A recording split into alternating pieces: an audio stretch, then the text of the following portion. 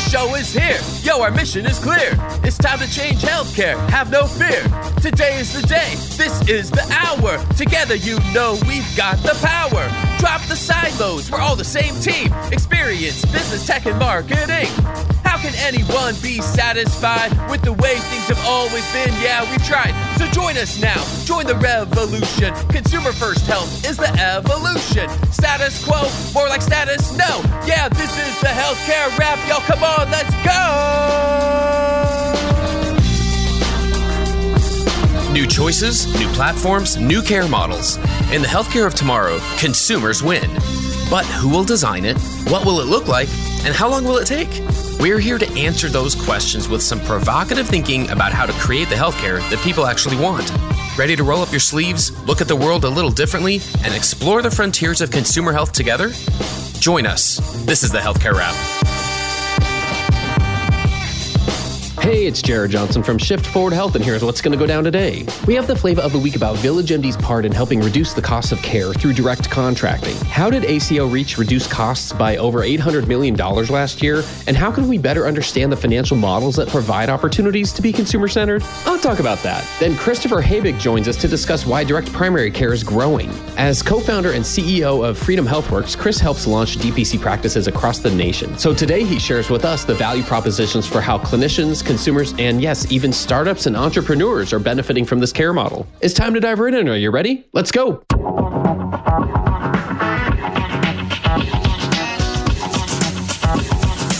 Flavor of the week. VillageMD is calling attention to the cost savings that can come from direct contracting, and it's worth including in our discussion of how to build up consumer muscles within our organizations. Because we all know that until the balance sheet makes sense, innovations rarely see the light of day. But let's take a look at what they said regarding direct contracting's role in moving from healthcare to health. Providing healthcare over sick care is better for patients and reduced costs in our healthcare system. VillageMD and participants in Centers for Medicare and Medicaid Services direct contracting model saved our healthcare system $870 million in gross savings in 2022. The VillageMD practices that participated in the CMMI ACO model generated over $60 million in gross savings across nearly 77,000 patient lives. They did this by focusing on helping patients get ahead of disease and illness, limiting the progression of conditions to keep patients out of costly and stressful emergency care settings. The direct contracting model, now known as ACO REACH, supports healthcare organizations in providing value-based care. It's an innovative model for transitioning away from fee-for-service care towards a patient-centered approach. Keeping people healthier longer can be a source of immense savings for the healthcare system. The U.S. spends $4.1 trillion in annual healthcare expenditures, as many of you know, and more than 90% of those costs are on patients with chronic and mental health conditions. VillageMD and many others are bringing down those costs while promoting prevention, wellness, and the early diagnosis and consistent management of chronic conditions. I wanted to highlight these numbers because it can be hard sometimes to see the value of direct contracting when we look through a fee-for-service lens. And the same goes for a lot of consumer-centered services and experiences. We tend to agree that consumer transformation is important. And don't get me wrong, that's a lot of progress compared to a couple of years ago. But then we don't know what to do about it. We don't let the sparks of innovation spread. We slowly suffocate those flames within our organizations and tell innovators to quit causing a ruckus and get back to the assembly line of our 200-year-old business model. I believe direct contracting could play a bigger part in discussions about making healthcare easier for everyday people. Consumer-first health won't always align with the financial expectations of yesterday's business models, so provider organizations have to change the way that they see the financial value of focusing on consumers' needs. And when that happens, those sparks of innovation are a lot more likely to grow into flames that can't be ignored. Let's take the time to better understand the financial models that provide opportunities to be more consumer-centered. That's another way that we'll build the healthcare of tomorrow. And that's the flavor of the week.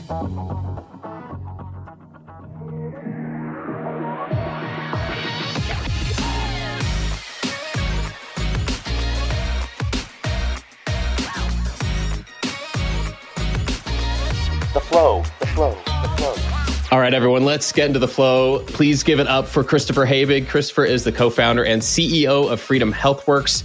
They help DPC practices launch. Christopher, welcome to the Healthcare Wrap. Thank you, Jared. Pleasure to be here. I love starting off with, if you're at a cocktail party, how do you explain what you do for a living and kind of what you're all about? What does that conversation look like for you? There's a couple different answers to that depending on who is attending the cocktail party.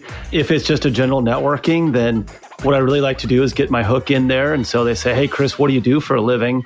And well, most people say, hey, Chris, what do you do? And I say, for fun or for, to pay the bills? And that, usually a chuckle and kind of some weird glances there. But I say, to pay the bills, I give people an option when it comes to their healthcare. And that usually elicits a second question, like, well, what do you mean? I go, well, we help fight the status quo for doctors, patients, and employers. And so I try to leave that in there if they have no idea what direct primary care or even concierge medicine is. If it's a room full of doctors, I basically say, I run a concierge physician network.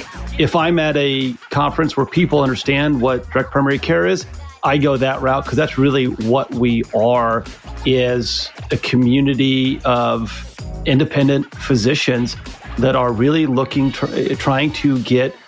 trying to provide the best care possible for patients in all of our communities. Part of these innovations, these different types of care models, is getting the word out and helping people understand. And I'm learning still the benefit of storytelling is part of that. I mean, it's important that we are able to explain different parts of the story, it feels like, as you go, depending on who you're speaking to. It sounds like that's something you've done before. That was a lesson hard learned early on when I said, yeah, we are a direct primary care enablement company, and people kind of look at you funny, like, I don't know what any of those words mean. And so then with modern day public and what they see in the headlines, most people understand what a concierge physician does. They understand that, well, this is somebody who I can pay and get a higher level of service, higher level of access. They still don't understand how the dollars and cents flow in that regard. So even if zooming out a little bit more, I say, look, we provide options for people who are fed up with the status quo in healthcare. And that usually rings a bell with somebody because as Americans, we are by default, we expect the worst possible experience whenever we need to engage the healthcare sector. And that's really where we've made a lot of good growth, a lot of penetration with our business and our model, being able to take advantage of that. Part of the storytelling you do, I want to mention your podcast before we get too much into things. It's Healthcare Americana. Tell us about the show. That started a few years ago just as a way to tell DPC physician stories. There's so much just going under the radar, and there was just so much noise in healthcare headlines that the really good stories about a physician going into an ER and pulling a patient out and saying, you don't need to be here. Let's go back to my office so I can treat your sprained ankle or do something like that. I mean, there's massive cost savings into having the access and having the ability to actually talk and interact with your doctor. None of that's going to be in the headlines because it's really hard to measure how much money we just saved the taxpayers of the US by treating somebody at the primary care level and not sending them to the ER or to specialties or to surgeries. And so we just started telling stories and what people saw on the ground, and it grew from there. And so we talked to people on the international healthcare scene. We talked to people in government and policy, and I know you do too. And, the more people we have telling those stories, the better off we are, because I guarantee you somebody's going to relate to it, whether that's a mental health subject and how primary care can really help alleviate the bottlenecks of mental health professionals versus here's this cutting edge cancer drug that nobody else would ever know about. So there's so much hope happening, Jared, I think is my point. There's so much good things and optimism and hope for what we're doing in the American healthcare world that you pick up a paper and it's all doom and gloom. And that's what we wanted to change. I don't know if there are any episodes that stick out. The ones that really stick out are the ones that are physicians. And I love asking them, when's your light bulb moment? When was this moment where you just realized I cannot continue to go working in a hospital and trying to treat my patients? Because most of the time, the physicians that have switched into DPC or left employed medicine are doctors who have been patients themselves. And when that light bulb moment hit them, they realized, holy crap, I have been sending patients into this system my entire career and never even knew the harm I was doing to them from a mental standpoint, from a financial standpoint. I thought I was just doing a good job in taking care of them. Then I got sick myself and realized that I myself as a physician had trouble navigating and understand what was going on. My patient didn't have a chance. And that's why I decided to make a change and practice medicine in a far better, more a patient-centered way. So I know kind of a not a direct answer there, Jared, but the episodes where I get to interview doctors and ask them where their light bulb moment was, and they talk about their own health and their own past health experiences. I mean, I started finding that most of my guests got into changing healthcare because they themselves got sick or they had a loved one that got sick and they were the caretaker and they realized just how big a mess it really was. Now, I'm always quick to correct people when they say U.S. healthcare is broken. It's not broken. It's a fifth of our economy. There are a lot of people making money. It's just not the people that we like to see winning. We like to see doctors and nurses and patients winning rather than big nameless organizations and murky third parties and all this kind of stuff who are taking their slice of pie while cutting everybody else out. So that's why we're telling all these stories, and that's what we're doing to make sure that, hey, people understand what's going on. We can shine a light really into the darkness, and we got to see all the cockroaches go scattering. Very nice. Very nice.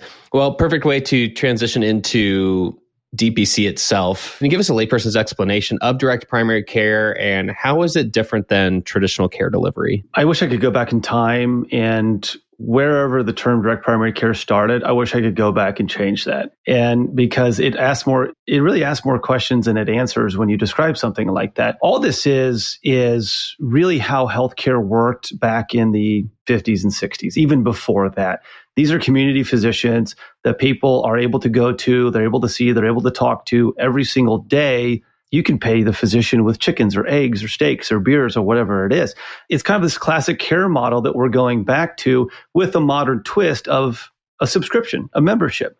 And what that does is allow unfettered access to your trusted medical profession. So a little longer of an explanation, but some people confuse it with concierge medicine. Some people call it membership medicine.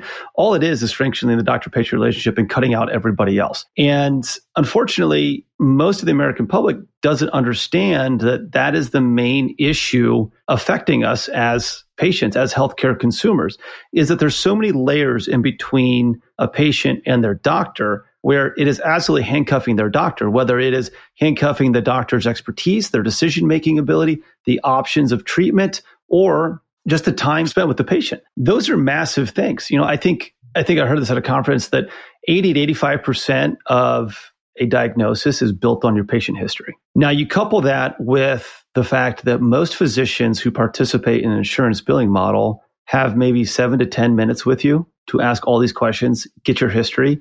It's impossible to do. And so you start to see the edges just kind of fall away and fray here because the incentive structure is screwed up. The way we pay for it is so screwed up. And so when we talk about DPC, we understand that a one-size-fits-all does not appeal to everybody. There is no one-size-fits-all solution to anything.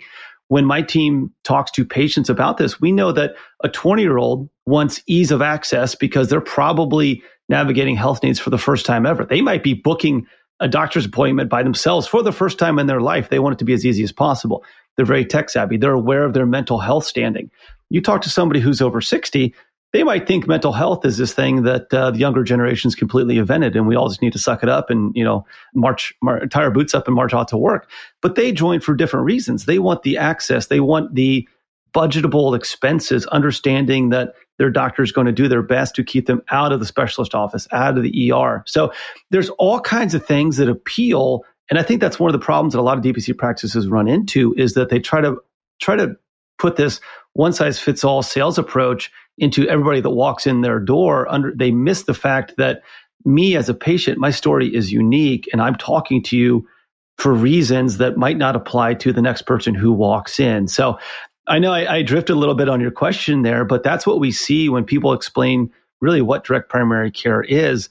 It's not just something for the rich people out there. It's far from it. We see that the lower income, lower socioeconomic statuses are actually benefiting from this because if you're on Medicaid plans, you are so limited on your options of healthcare that you are just begging for somebody who is able to answer your questions. And so we see that lower income families actually prioritize this type of membership far more than the wealthier do. So that's always a fun point to push back against when somebody asks, the challenges of DPC or, hey, is this just for the elites and just for the rich? But yeah, I guess, Jared, just answering your question directly, this is the quintessential doctor-patient relationship where trust is built and trust is really ingrained in a medical environment. I love that. And we will talk about how some of the different parties involved benefit and value DPC itself. I'd love to hear, even before we get into that, about just how it's grown over the last few years and why you think so many clinicians are moving in this direction. I guess it does speak to the nature of what that value proposition is to the provider themselves. You mentioned some who have kind of left, the structured traditional types of care, maybe the only, an employed, hospital employed provider, for instance. How has it been growing, and how are clinicians seeing the benefit of it so that they're starting to go in this direction more? It's a fiercely independent industry. And so it's been really hard to say, oh, there are 3,642 practices out there. So our best estimates are anywhere from about 2,500 on up to about 6,000 direct primary care practices. That number increases when we talk about employer clinics, near-site clinics, things that are kind of quasi-direct care, but not really the independent physician-centered direct primary care.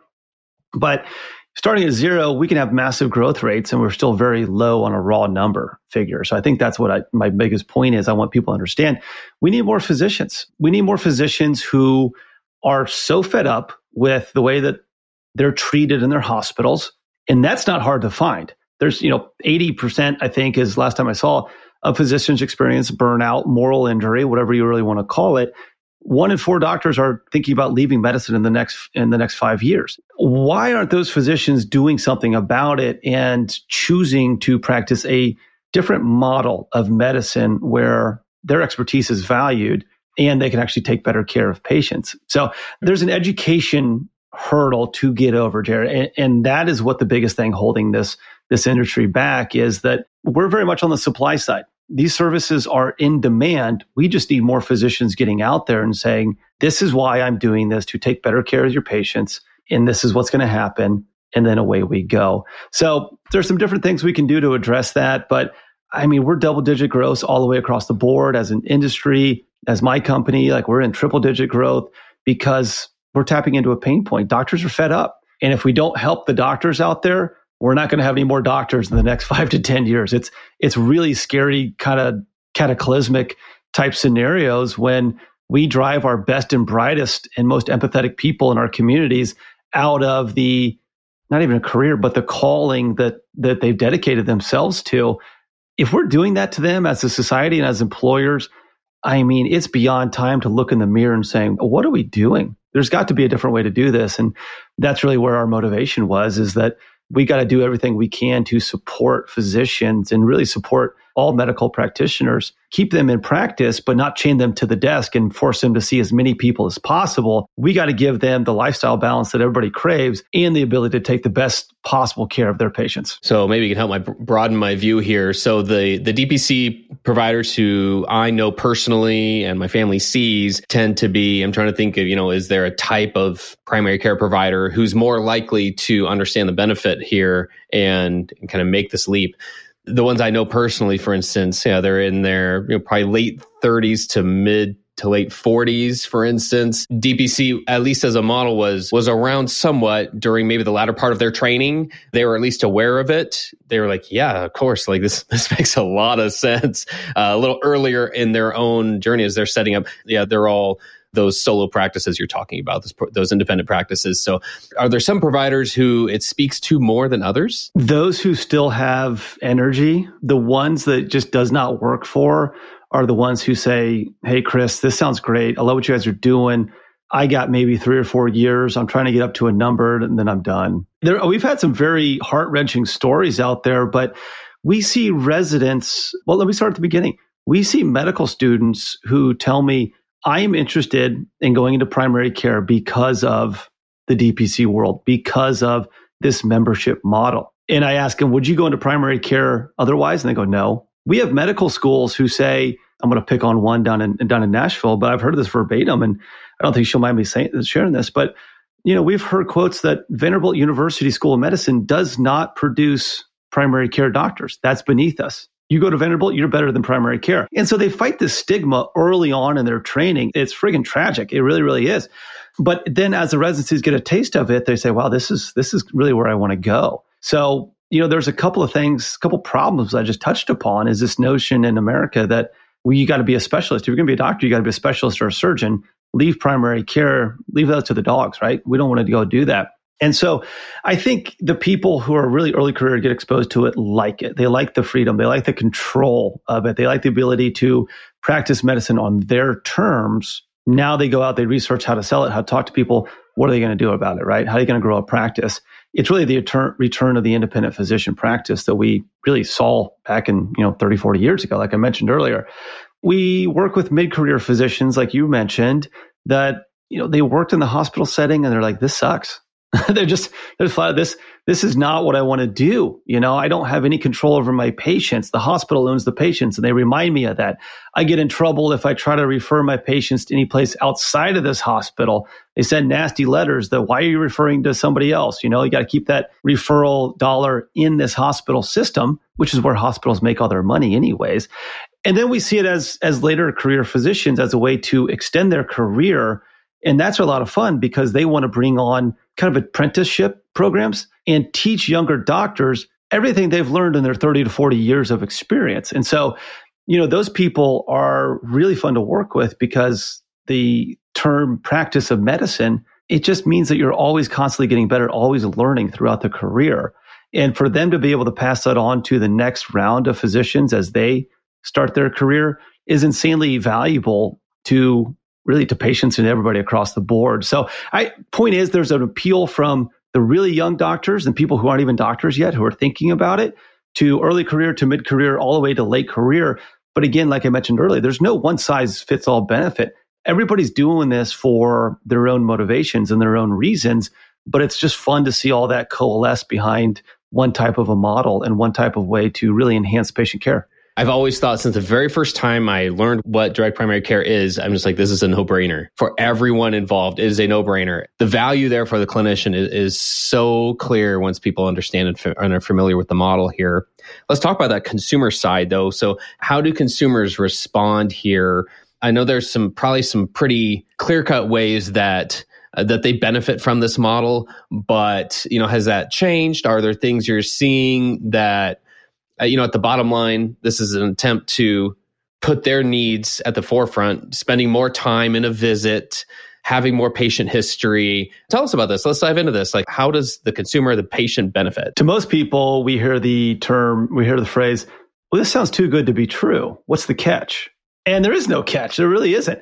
And, kind of taking a previous question that you asked me about who is this perfect for, I would say if you're still paying for like a landline phone number, or you're paying for a cable package that you don't use, that's kind of your health insurance right now. If you're somebody who is purchasing Netflix and Apple TV and Hulu and Disney so that you can access your entertainment on your own terms, those are our people. Those are people who understand the opportunity cost of waiting 3 weeks to go see a primary care doctor after you're already sick. That shouldn't be how people experience healthcare at all. A lot of the times we get people who say, well, I already have insurance. Why do I need to do this? And depending how snarky I feel at that point in time, Jared, I'll say, well, when you're sick, are you going to call up United Healthcare? Are you going to call up Anthem? You're going to call up your insurance company? Well, no. Do you have a doctor? Well, no. What are you going to do with your insurance? Do you even understand what that does for you? Well, yeah, it just means that if I'm sick, I can go walk in anywhere. And I'm thinking, does it? Is that what that means? And so there's this fallacy on health insurance and what that actually is. Right now, as Americans, we treat health insurance as a prepaid health plan. That's not the way to do it. No other insurance product functions that way. Why are we able to go afford, nice houses, which are probably the most we're ever going to spend on anything in our life, barring the worst case scenario, the worst day of our lives if something health happens. Yet our insurance premiums are a fraction of the total value of the home.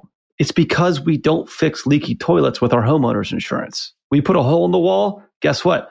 We call a handyman or we go patch it ourselves.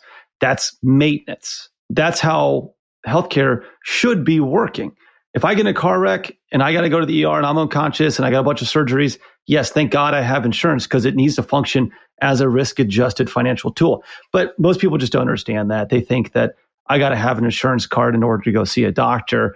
And so you kind of have to fight through this barrier that I'm not just selling you snake oil here. You can actually go see a doctor, pay with US dollars and cents, which is crazy to think about, and you can get immediate service from somebody that you know and can talk to and follow up. So, nationally, most of our practices are like $150 a month or less. We understand that we need to price local, and we do that. In rural areas, it's less. In urban areas and suburban areas, it's a higher cost, just just as supply and demand functions, so can medical services. So we know that the young people, the young patients, they want convenience and affordability, and that's what they get. They want ease of access. They want to be able to get questions answered and not have to Google it or go to WebMD when everything is, the computer's going to tell you that, oh, you have cancer, for everything that you possibly type in there. That's where the peace of mind really comes in. For people starting their families, you want something that is budgetable. You want something that is simple in its delivery of care. If one kid is sick, you don't want to have to haul the whole family in there or blow an afternoon in a doctor's office just to get a prescription. It isn't necessary underneath this model. You go all the way to empty nesters who are looking out for retirement. They want to be able to text or call their doctor while they travel. They want to be able to have a little bit more of a personable service, and that's what they get. And then you go into older folks and, the elderly, and this might sound a little crass, but they want a doctor that they can spend time with. Maybe they're lonely. Maybe they don't have a lot of people to talk to. Or maybe they look at this doctor as this doctor's expert advice is the only thing keeping me alive right now. I'm going to protect that as much as I can. And they're going to be the higher users of it. And that is perfectly okay. I get this question a lot from doctors that say, hey, how do I prevent somebody from calling me up or sending me a text every single day? And I say, you don't. Because those are the people that have been so hurt by the other system out there that they're going to go tell everybody, and that is going to be your number one fan, and you're going to get probably 50 to 100 patients from that person if you maintain that relationship. And they all kind of smile and laugh like, wow, I didn't even think about that before. But I hope that highlights just how broken most patients are when it comes to what they expect from our healthcare system. And this completely turns it on their head. But we got to pop through that veil of, hey, this isn't too good to be true. This is us actually following through on our promises. When you talk about startups, entrepreneurs, business owners, how do they address their healthcare needs? The going thought would be, wow, it's a small company, or I'm a solopreneur or whatnot. I'm going to have to pay through the nose for my insurance no matter what. There's no option for me besides a high deductible health plan. Talk me through how this benefits an entrepreneur. A couple of different topics there that they're just red meat for things I love to rail against. I think this whole high deductible health plan fad, I guess, is one of the most crippling things that has ever happened to the American citizen. Most Americans have, depending on what study you look at, anywhere from $400 to $2,000 in emergency funds that are available within a 24 to 48 hour notice. Okay, so if your life savings, like your liquid, is $400 to $2,000, and you have a $6,000 deductible health insurance plan, what are you doing? What good is it for you to be paying tens of thousands of dollars every single year for the privilege to pay more to meet a deductible and an out-of-pocket max that you can't afford anyways? I tell people that all the time. I go, the worst thing ever to happen in healthcare was this high deductible health plan. The whole notion of, hey, there's skin in the game from it from the patient standpoint is complete BS. I mean, that has done more to bankrupt Americans than anything else. And the number one driver of bankruptcy in America is medical debt. And the number one demographic of that is insured Americans. That's just a fact. Nobody likes to talk about that. And then, you couple that with nonprofit hospitals are the number one reason why Americans get into medical debt. So that's a whole thing. But when you talk about barriers, right, is kind of where I approach this. Barriers to care, barriers to good experience, barriers to innovation. This is very real. Most people who want to go out and start a new business will do it on a part-time basis, right? They'll start out on part-time because they have to have a foot in the other side, either for financial, but most people starting a new business understand the financial risks and have taken plans and are able to accord that. But they stay in the previous job because of the health plan. That's just flat it. I need this health coverage. I need. And there's a lot of fallacies behind this just from this vaunted insurance label. And so that is number one barrier to any type of a startup or entrepreneurial innovation in our country. And so when we talk to small businesses and startups and, like you mentioned, the solopreneurs, I'm saying, you know what really is a healthcare benefit? And by default answer, people say, well, I need to have an insurance plan in case something really, really bad happens. I go, okay, that is a good idea. But what if you started looking at insurance plans that function like insurance, but we don't call them insurance plans? What if we just say health plan or health benefit? And now we start legging into the fact that a membership to one of our practices will provide anywhere from 3/4 to like 5/6, anywhere from like 70 to 90% of your care in any given American's year. That's massive. That's a huge cost savings because now we're talking about anywhere from $800 to $1,500 a year to actually access and see a physician, not just throwing it away on insurance premium. So when people start businesses and want to go out on their own entrepreneurial journey, there's things that exist like health shares. There's nonprofit, for-profit, cost-sharing, crowdfunding vehicles out there that can help pay down medical bills. And these companies and these plans are widely successful. They're incredibly popular with their members, and they're paying all their bills. And they function as an insurance alternative that is actually affordable. So I'll give you a story of what I really mean by this, and hopefully this resonates with you and your listeners. But I'm a lucky father of 2 wonderful kids. My firstborn was my daughter, and she was born in July of 2020 during COVID. And so she's a COVID baby. My wife had lost her job at a school because schools had shut down, nothing for her to do. And so she lost her job, lost her benefits package.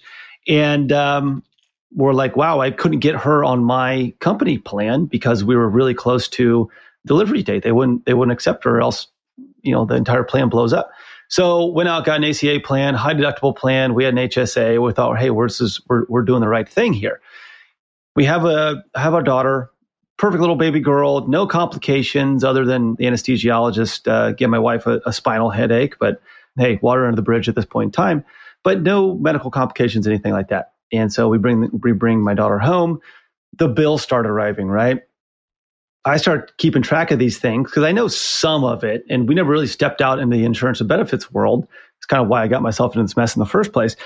And so after totaling all the bills, the total came out to about $42,000 that the hospital billed to our insurance plan for a completely normal vaginal birth, no problems, nothing. I'm like, this is nuts. This is absolutely insane. Insurance company comes in and says, hey, this is great. We're such, great friends of you. Like, we're doing an amazing job. We got your bill lowered down to 16. We're going to cover 6 of that, or like 5 of it. You guys are on the hook for the rest of it. Have a great day. This is, yay us. And it really pissed me off. And I'm like, this is insane. And really what really got me is they'd applied the deductible to my daughter, my newborn daughter. I was like, show me where her signature was on this one, right? And they say, well, she was just covered underneath the plan. I say, well, this is crap. So we decided that, hey, we want to have a second one. I fire the insurance company. We go on to a health share.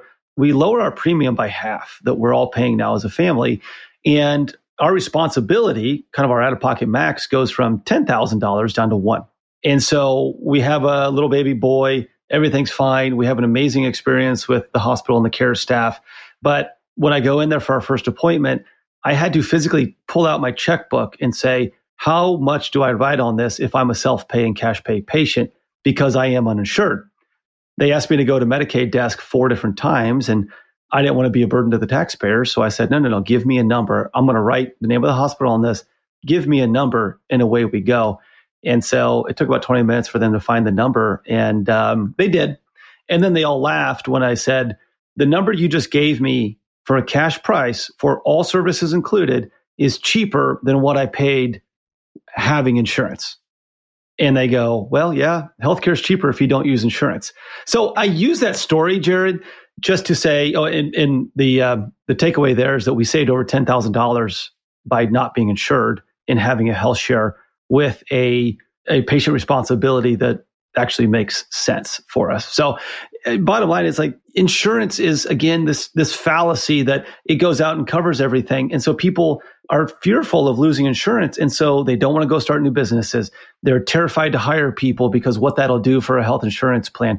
As workers and Americans, we are conditioned to say, hey, I love this new job. I love what you're doing. The salary's great. The bonuses are great. I could be really excited about here. But do you have benefits? And for some reason, we are just fearful as employers to say, oh my God, we got to say yes. We have to answer yes. And there has to be insurance. And it is just so many confusing things about how we function as a society when it comes to healthcare and not looking at options. It's like we're just a bunch of ostriches and we bury our head in the sand and we don't even pick our head up long enough to answer, to ask, why? Why are we doing this? Why do we have this need to feel like I have to have insurance? Or why do I have this need not to go to the office, doctor's office, and why don't I ask the question, how much is this going to cost, doctor? That is so bizarre to me because patients will not ask how much a medical service costs, and all we do is complain about it, or we don't go seek care. So I know I got a little off topic there, Jared, but you got me fired up and said there's so many barriers out there in people's minds that flat out are not real, and we're swinging at straw men here. And I got fed up with it one day, and I'm like, this is nuts. I got to go out and tell the stories and do what I can to remove all the smoke and mirrors and kind of the Wizard of Oz and expose them and say, this is not the way to access medical care. There are better ways out there. Yeah, I would say that's directly on the topic here, right? Because you're talking about the need to become trusted entities to help people navigate their options. We've been at this point for a long time now here in this country where the majority of Americans need help navigating their journey. They don't know who to speak with. Everyone I know, themselves or a loved one or a very close friend or relative, has that same story of this is what I had to do to get down to a reasonable either price to pay or a reasonable level of service that I actually needed in my care instead of something that wasn't needed. We all have those stories. We're getting right to the heart of why this matters. And that is, there are ways to provide care that do take into account consumers' needs and expectations. And I feel like the more people we get to that point to recognize those things, the better off we're going to be as a country. So that's the story we're here to share today. And it's been great to share that with you. How do people stay connected with you and what you're doing? Easiest way, freedomhealthworks.com, again, is very physician-centered about what we're able to provide for the doctors on the startup and on the practice management side. Podcast is called Healthcare Americana. Of course, that has its own website, and we want to make sure that our audiences are able to go and get the relevant information that they need. So yeah, I appreciate you giving our podcast a plug. Yours is fantastic. So thank you for being a voice out there that really illuminates the path ahead and helps show people that there are options. And I think that's the bottom line to all of this. Well, thanks so much for giving us so much to think about today. And with that, that's a wrap for this episode. I've had the absolute pleasure of speaking with Christopher Habig from Freedom Health Works. Thanks so much for joining us today. Jared, it's been an absolute pleasure. Thank you.